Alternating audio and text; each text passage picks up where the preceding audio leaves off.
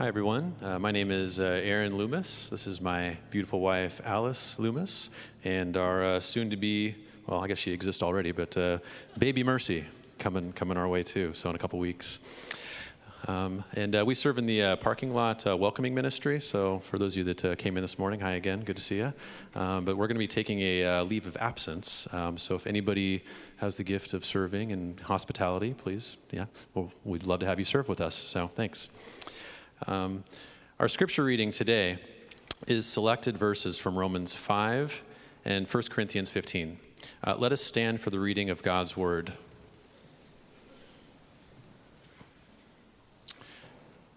Romans 5:12 through 15.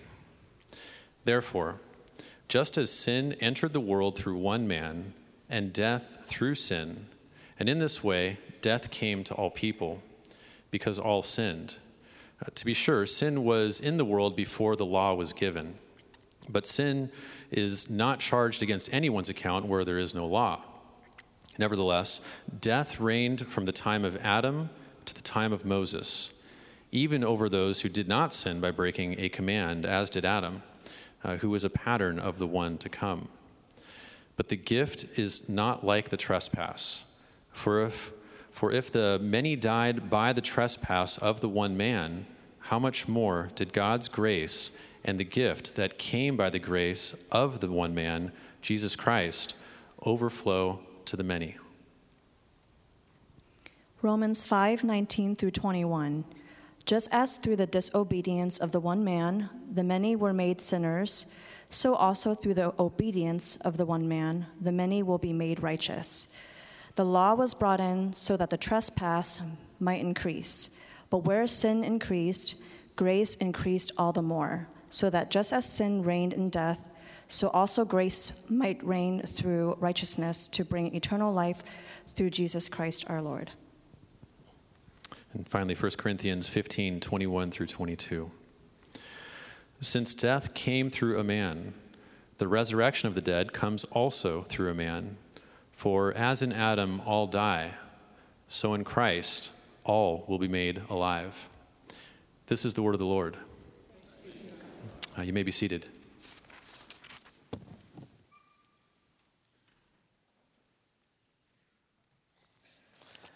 Thank you, Aaron and Alice and Mercy. Can't wait till Mercy actually can come up and read with you. It might be a year or two. We'll see. I'm so glad to be back with you today after being away for 2 weeks. It's just really wonderful to come back home. I'm so thankful that I can watch the services, through streaming. And Pastor Jeff and Pastor Tim last week just brought such powerful messages from Romans 5. But I'm glad to be back with you myself. I'm also so thankful because I have several friends here that I've got to let you know about. Sitting right down on the front row with me is Manfred Siebald. When I first went to Germany in 1974, did you know I went as a singer? Anyway, I did. And I wasn't feeling at home. I had just finished college, and I was trying to learn a language and so many things. And I was singing down in a city called Böblingen at the Singhalle. The main singer was Manfred Siebald. And this one who was so beloved and so well known welcomed me and sat with me and really made me feel at home. I've never forgotten it, Manfred, and I've been so thankful for this friendship. We must have been a lot younger back then. So we also have Manfred Steiger, who is here. Manfred has been here doing his 22nd or 23rd recording. He's written over 400 songs. Manfred has been here to produce that. He has a leading position as the director of music of one of the major national radio broadcasts out of Hessische Rundfunk, right? And then Manfred's wife, Christina, is here. And I don't know who these other two German-speaking folks next to them, Lily and Roger Bosch, who are there. So you German speakers, come up and have a good time after the service. Roland, you'll have to get over here for sure. Well, today, I don't know if you noticed that as Aaron and Alice were reading for us, we come to a passage of the Bible that almost everybody says is one of the most difficult to understand in the entire New Testament. And when we understand it, for some people, it's one of the most difficult to accept. I was reading it and thinking, why didn't I just give this to a different pastor to preach about today? So But here's what I thought of as I was preparing it and thinking, what would God have us to hear from his word? I thought about what Peter wrote a number of years after Paul wrote this text. You can read about it in 2 Peter chapter 3. And I put it up here for you to see it because I thought about it all week. He said, our dear brother Paul, who wrote Romans 5, writes the same way in all his letters, speaking in them of matters related to salvation. His letters contain some things that are hard to understand. All week I've read that and I thought, amen, so it is. So when you take out a difficult text like this, I think one of the best things for us to do is to see how it fits within the context. And here our context is this series of messages that we're doing in from Romans 5 through 8 that I'm calling Made New. And really, just like Peter said, what Paul is writing about here is our rescue. Our salvation. That's what Romans 1 through 8 is all about. And the first 4 chapters, he keeps telling us that all human beings need to be rescued. We have all fallen short of what God made us to be. We've all walked away from God, regardless of whether you're a Jew or Gentile, whether you're young or old. None of that matters. None is righteous. And so it seems so hopeless. But God loves us anyway, and that's chapter 3. But now, a way to be made right with God, what Paul calls justified, to be right with God, has been made known from God. It's his work, not ours. And it's done through Jesus. It's the hallelujah part of the Bible, right? So we see what God has done for us. But when you get to Romans 5 through 8, you see that this salvation that he gives is not just something that he forgives us of our past and leaves us in our sin. No. He wants to actually remake us to be the kind of persons he created us to be in the first place. And that's what these 4 chapters are all about how God does that. And I've called this series of messages Made New. Made New. And even that title brings problems to some people here in our country, because we often wonder, why do I have to have somebody else make me new? If there's some things wrong, why can't I just do it myself? So, preacher, just tell me what to do and I'll do it myself. You know what the Bible would say about that? No, you won't. You can't. Not on your own. So as we look at this, that's what I want to talk to you about why we don't have the ability to do it on our own, to become what even we want to be on our own. I know that isn't a very encouraging topic when you really think about it. But on the other side, I'm telling you that until you and I own the situation that we are in, our deep need of God actually to step in and do something we can't do ourselves, we will never experience the true good news that comes that when you genuinely place your faith in Jesus, God promises to do something in your life. And so as I've been thinking about this, the thought that I've had that we need to hear the most, and I put a sentence up here for you to see. The question that I've had for you as well as for me is, where are you stuck in your life today? Where are you stuck? For some people who come to church on a Sunday morning, it may be that you really don't know God yet. You don't have a personal knowledge of Him so that you can know God working within you to change things. Do you know what you need? You need to begin. Jesus calls it to be born again, a new life to God that comes through faith in Jesus. It's where it all starts, that you give your past and failures to Him, and He takes them and He cleanses you and He gets rid of them as far as east is from the west. He gives Himself to you and begins a new work. So for some of you today, I pray that this would be the day that you believe. But for so many of us, and that would be, I would guess, even most of us here at the 11 o'clock service, we have given our lives to Jesus by faith a long time ago, and yet sometimes, even though we read passages like we see today, that God promises that He's going to change everything. He's going to make everything in your life and in mine the way they're supposed to be. Do you ever have this question, why is it taking so long? And don't you sometimes feel like there are parts of our lives where you and I get stuck? Places when you come back to church, it's the same old battle that you've had before, the same kinds of failures. Is there a chance that those things can be made new? And I want to tell you that there are. But to start with, we're going to see why it's so hard. why it is we have so many struggles with being all that God created us to be. And so that brings us to Romans chapter 5. And the first point I want to make is what I've called here, it's the title of my sermon, the second most important person in your life.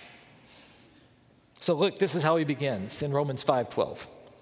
Therefore, just as sin entered the world through one man, and death through sin, and in this way, death came to all people because all sinned. All right, you people who are English teachers, is that a complete sentence?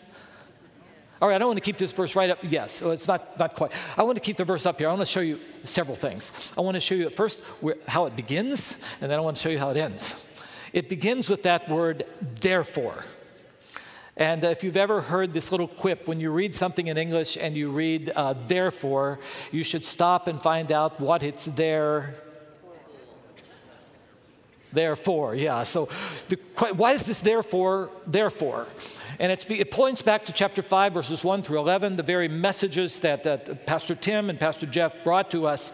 And it is this: when you become a follower of Jesus, when he comes into your life, then all these wonderful blessings are promised to you and me as his people. And one of them is this, what he calls a certain hope in verse 2, a certain hope that what God has started in us, he will bring to completion. And how is that going to be possible?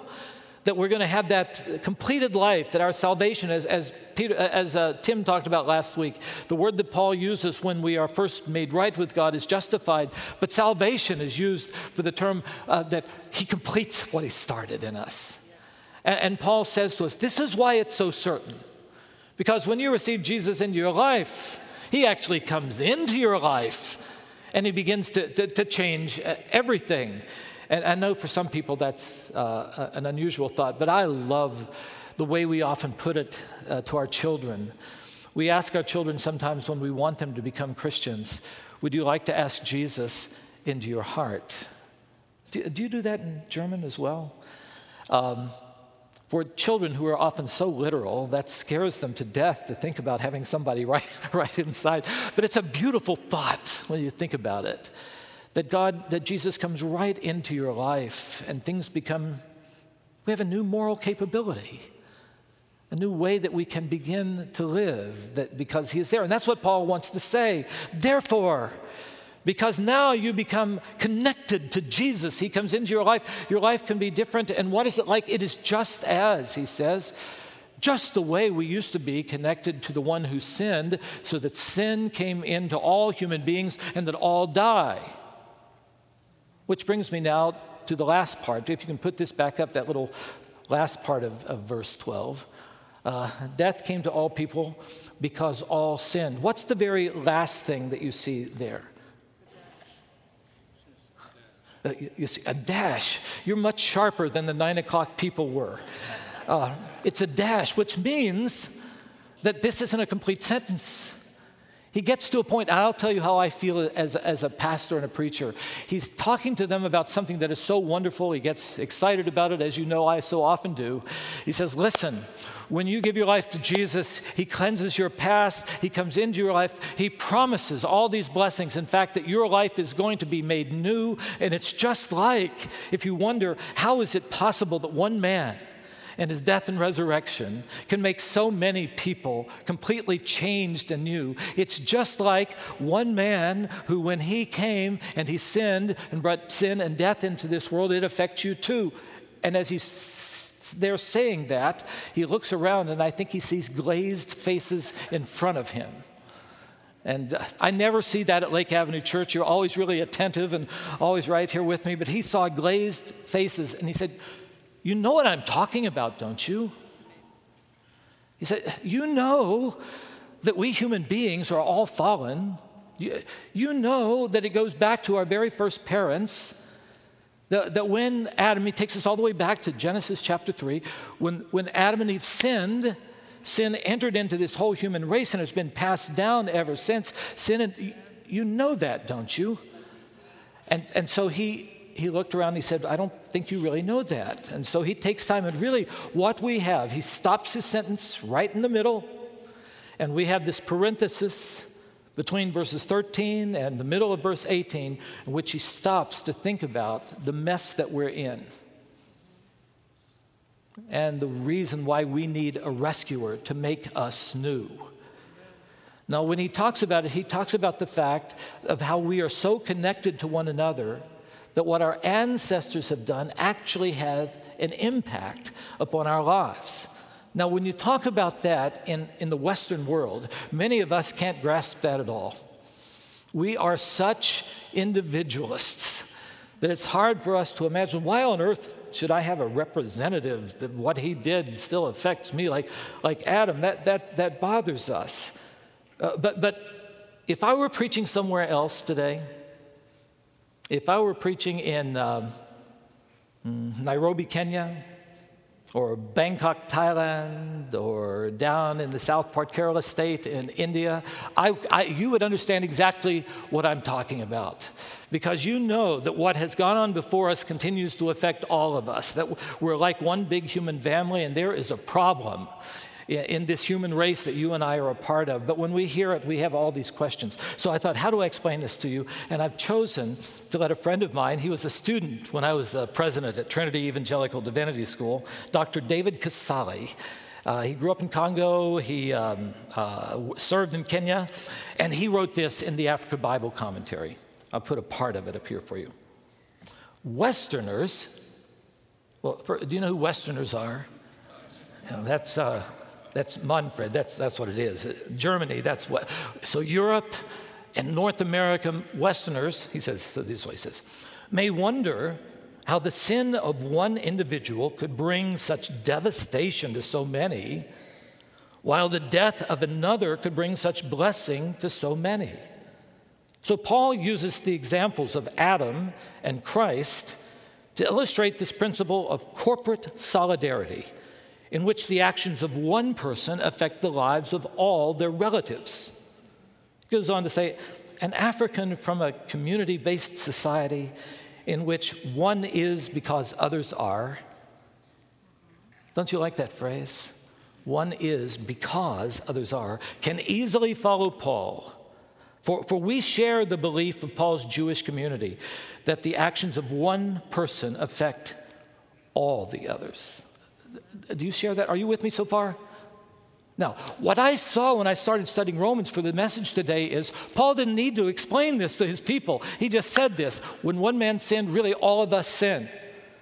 But here, preaching in Pasadena, I find that here in the United States, whenever we say things like this, we often have to have long commentaries to try to explain all of this matter. Now, I think even we, as Westerners, can grasp this.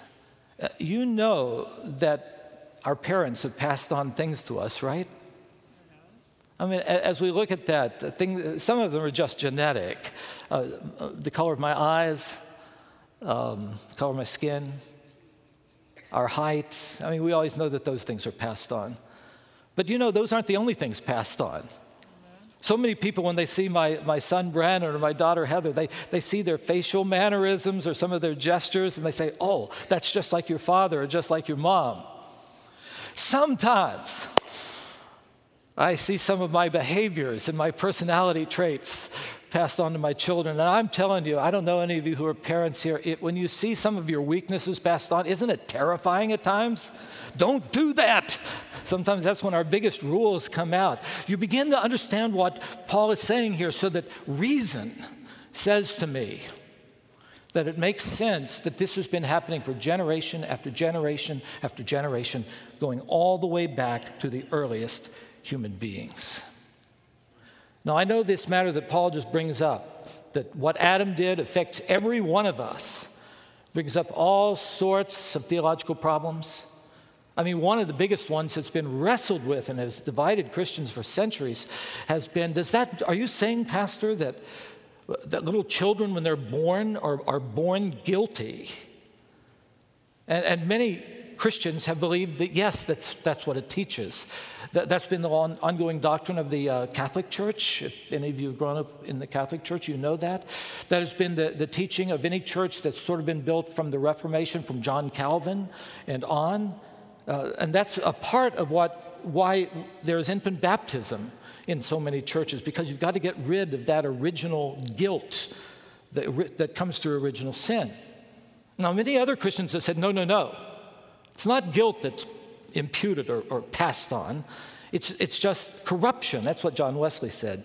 We are born corrupted. We're not what we should be. So that the very first time that a little child has a moral decision to make, we just go and say no. And we're so tied together in this that Paul simply can say, all sinned.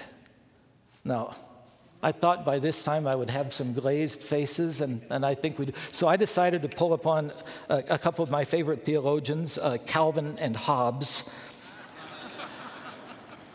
In one of Bill Watterson's comic strips, the young boy Calvin. Do you know Calvin and Hobbes? I hope you haven't missed reading some of those great comics. The young boy Calvin had been doing wrong, and he was blaming it on his parents, because of the way I was born. So he turns to Hobbes, who's this stuffed animal who comes to life, and he says this: do you think that babies are born sinful?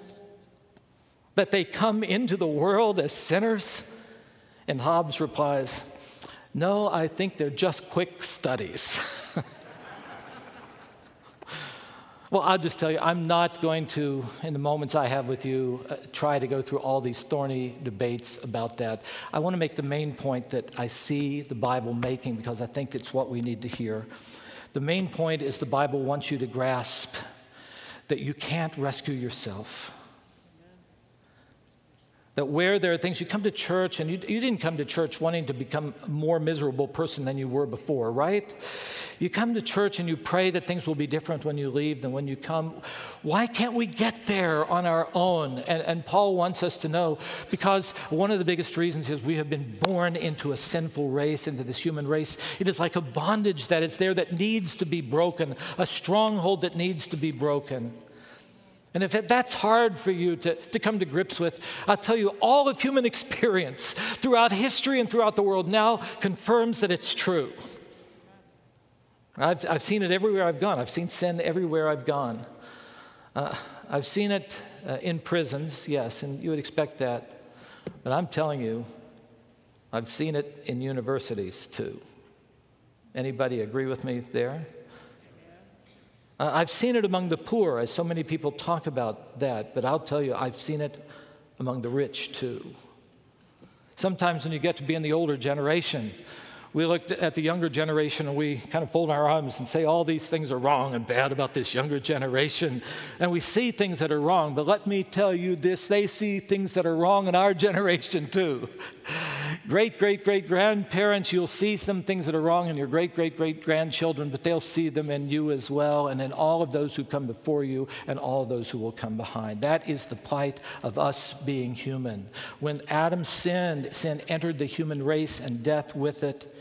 That's why for some here today, I said, Adam, I'm praying, is the second most important man in your life. But for some, he's still the most important. And there is a bond that needs to be broken so that you can be set free and you can become made new by the one who will do it. And that's going to be next week's message. The promise is there. It happens in Christ. But before we get there next week, there's one more thing I've got to say. We've talked about the influence of Adam in our lives, but I want to say this as well this morning. It's not all Adam's fault. Are we all just victims?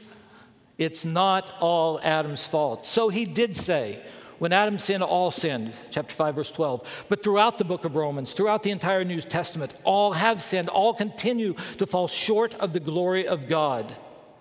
So even though Adam's sin has this ongoing negative effect upon each one of us, we are born into sin, I'll tell you, it doesn't mean that you and I can blame all of our shortcomings on our parents and grandparents and going all the way back to the very beginning, because the Bible lets us know, you and I, we are made in the image of God. so that when a choice comes to you and me, it is a real choice that you and I make. And when we choose to do what is wrong, we are responsible for that choice that we make. And that's a point that he makes here as well. In fact, again, if you remember back to what Aaron and Alice read for us, you have this section in which he says, yes, when Adam was here, he had a law, and then he broke it. And then we didn't have any law until Moses came, that was many centuries later, and brought the 10 Commandments and all the law based upon it. And so pretty much the argument, he was talking to his Jewish people. It's something that may feel foreign to us, but I think I can make it see that it isn't foreign to us. The argument that the Jewish rabbis talked about was this. After Adam had sinned, and they didn't have God's law, the 10 Commandments, in their hands, people continued to sin. Of course they did, because they didn't know what was really right. And death came to them there. But the feeling was, among the Jewish people, now that we have God's law, we know how to live, and it's so beautiful, it's so compelling, we'll keep it. And the responsibility is for our parents and our rabbis and our preachers to teach us what is there. And if they just do it well enough, we'll keep that law. They loved the commands of God. Do you know, there are whole psalms about this. The longest psalm in the entire Bible is one whole psalm talking about how beautiful the law and the commands of God are.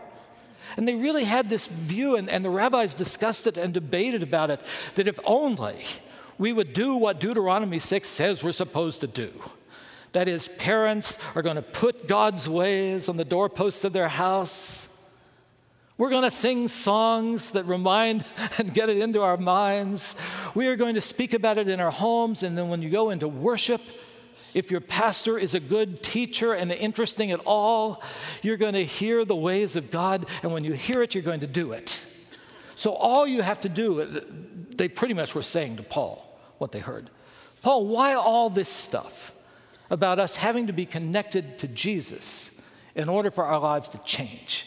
Just tell us what God would have us to do and we'll do it. And he says, no, you won't. And the point that he makes here when you read this through, and it will come up again in the next couple of chapters, is simply having the laws in front of you, that doesn't give you the power to do it. In fact, there are times that we know that we're doing, our conscience lets us know we're doing some things that are wrong, and then we do it anyway.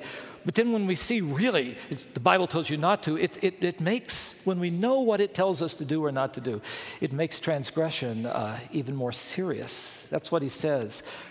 When we had the law, the transgression becomes weightier, verse 20. Are you with me here? Let me use an illustration from my own childhood. I think I'll bring it home. I grew up in Bluefield, West Virginia. I went to Fairview Junior High School. So I went online to try to find a picture of Fairview. I found the one that they said is. It isn't, I don't think, but I'm going to pretend it is. You don't know better. I shouldn't have even told you. So we're going to pretend this Fairview Junior High School, where your pastor went to junior high school. Now, to get there, West Virginia, Bluefield goes up to 4,000 feet elevation. To get there to Fairview Junior High School, you had to ride a bicycle up that hill, and it was hard. So every day we did it. Now, you could, if you did it the way you're supposed to do it, ride this bicycle on the streets and then go up, but there was one beautiful lawn in between that it was faster and easier to get there if you rode through the lawn. And some of those other kids did it. I'm just...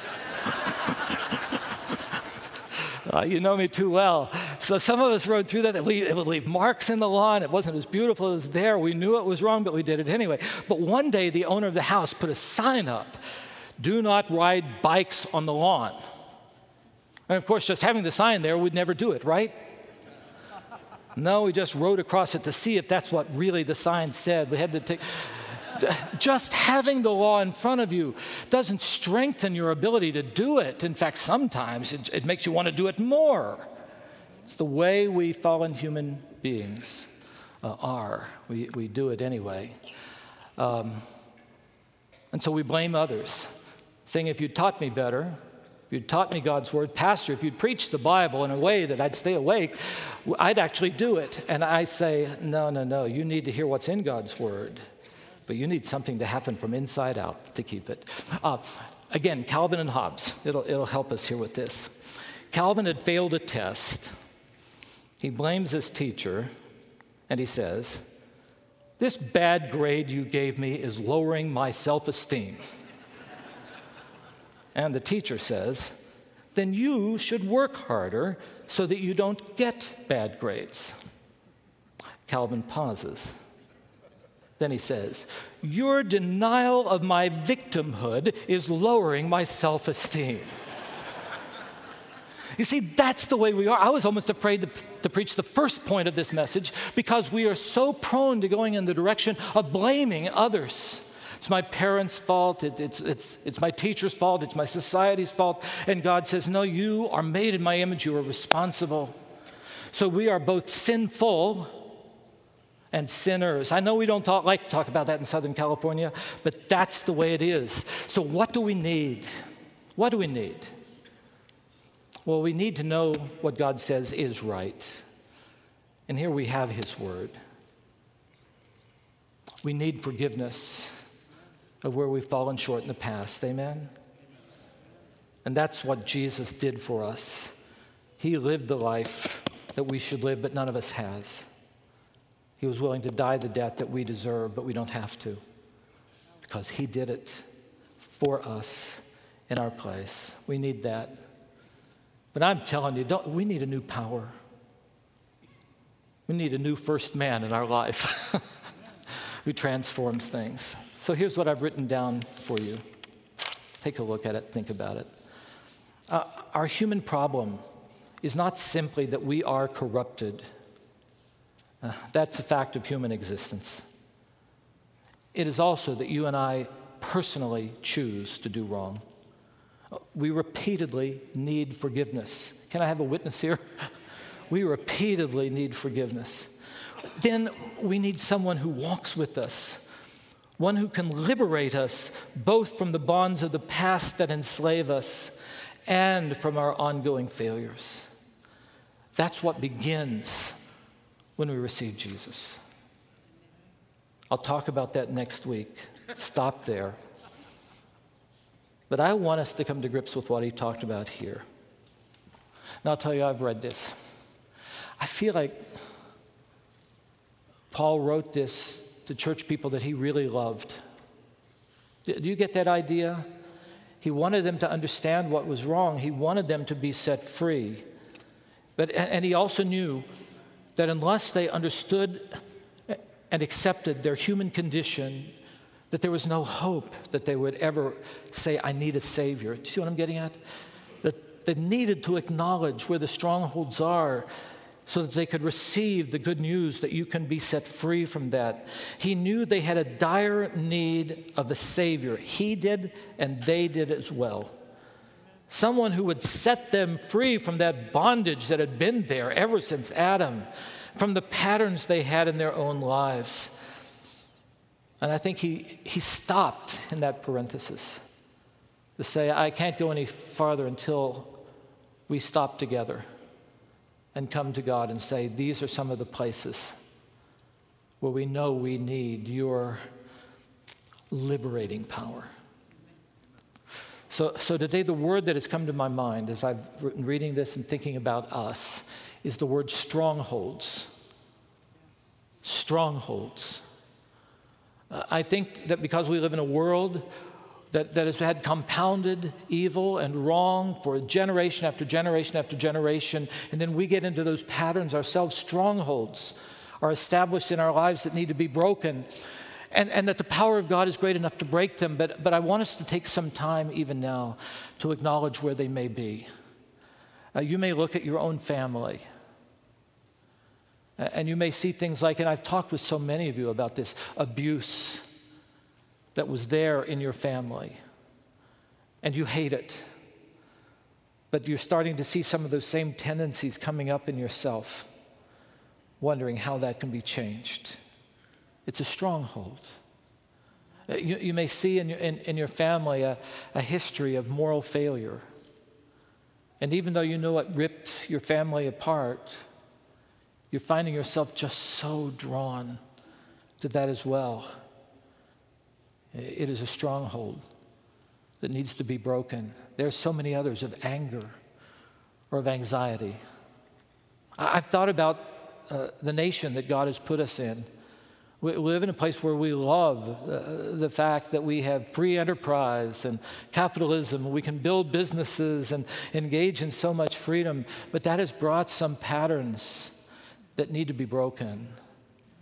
I mean, the racial problems that we've had going all the way back to slavery, have they been passed on in a way that now we have a real great difficulty of really seeing people across some of the divides the way that the Bible tells us we're supposed to as children of God. Paul had that problem, you know. He needed the stronghold of his hatred of Gentiles to be broken. He wrote about it in 2 Corinthians chapter 5. He said, now that I know Jesus had to die for me or I had no hope, I'm humbled. Now that I know he was willing to die for all. He said, I can't look at any human being the way I used to from a worldly perspective. I've got to see every human being as one who can become a new creation in Christ. And sometimes that's hard for us. Might be a stronghold in our world where I just hear all of the friction across those political and ideological divides. I think, Lord, is that a stronghold that in your church needs to be broken so that we can show people a different way? You know I'm praying for that. I think also with our privilege of being able to build businesses and so forth, that brings with it a temptation toward greed and toward materialism. And living in such a way that we come to church so that we just simply will pray that God would give us more stuff. And that stuff becomes our God instead of God. So that if he gives those things to us, we say thank you. But if he takes them away and we still have Jesus, we have everything. Do you believe that?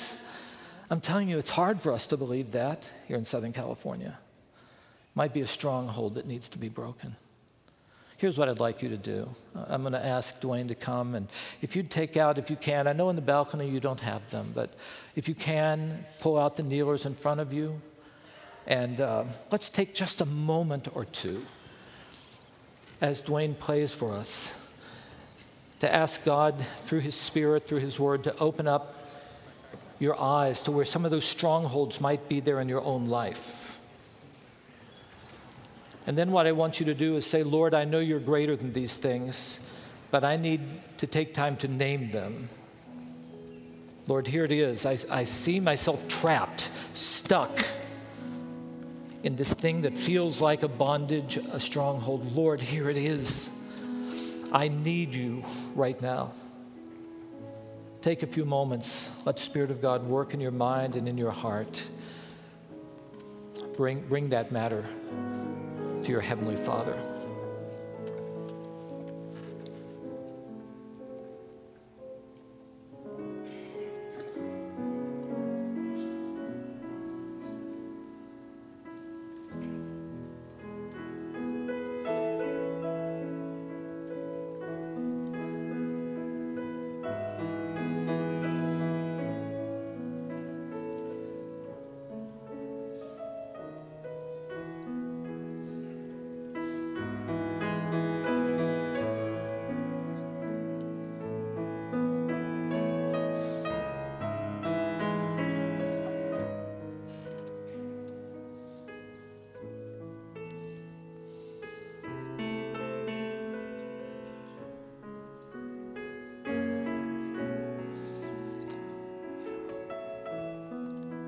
Our holy God,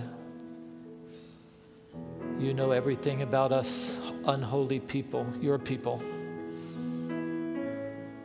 Our loving Father, I don't understand it, but you love us anyway. You loved us before we could ever love you. While we were sinners, you sent Jesus to die for us. Thank you, Lord.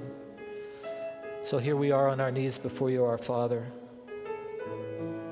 confessing to you these places where we feel stuck, where we feel bondages. Father, as we confess our sins, help us to hear that it really is true, that you forgive us our sins and you cleanse us from all that is not right. Thank you, Lord. And here we know that the very passage that we as a church are looking at tells us that you promised to set us free. How much, Father, we long to leave church being more of what you made us to be than when we came in. Thank you that you're willing to start with us again. Thank you for your mercy. Thank you for your grace. In the name of Jesus, we pray. Amen.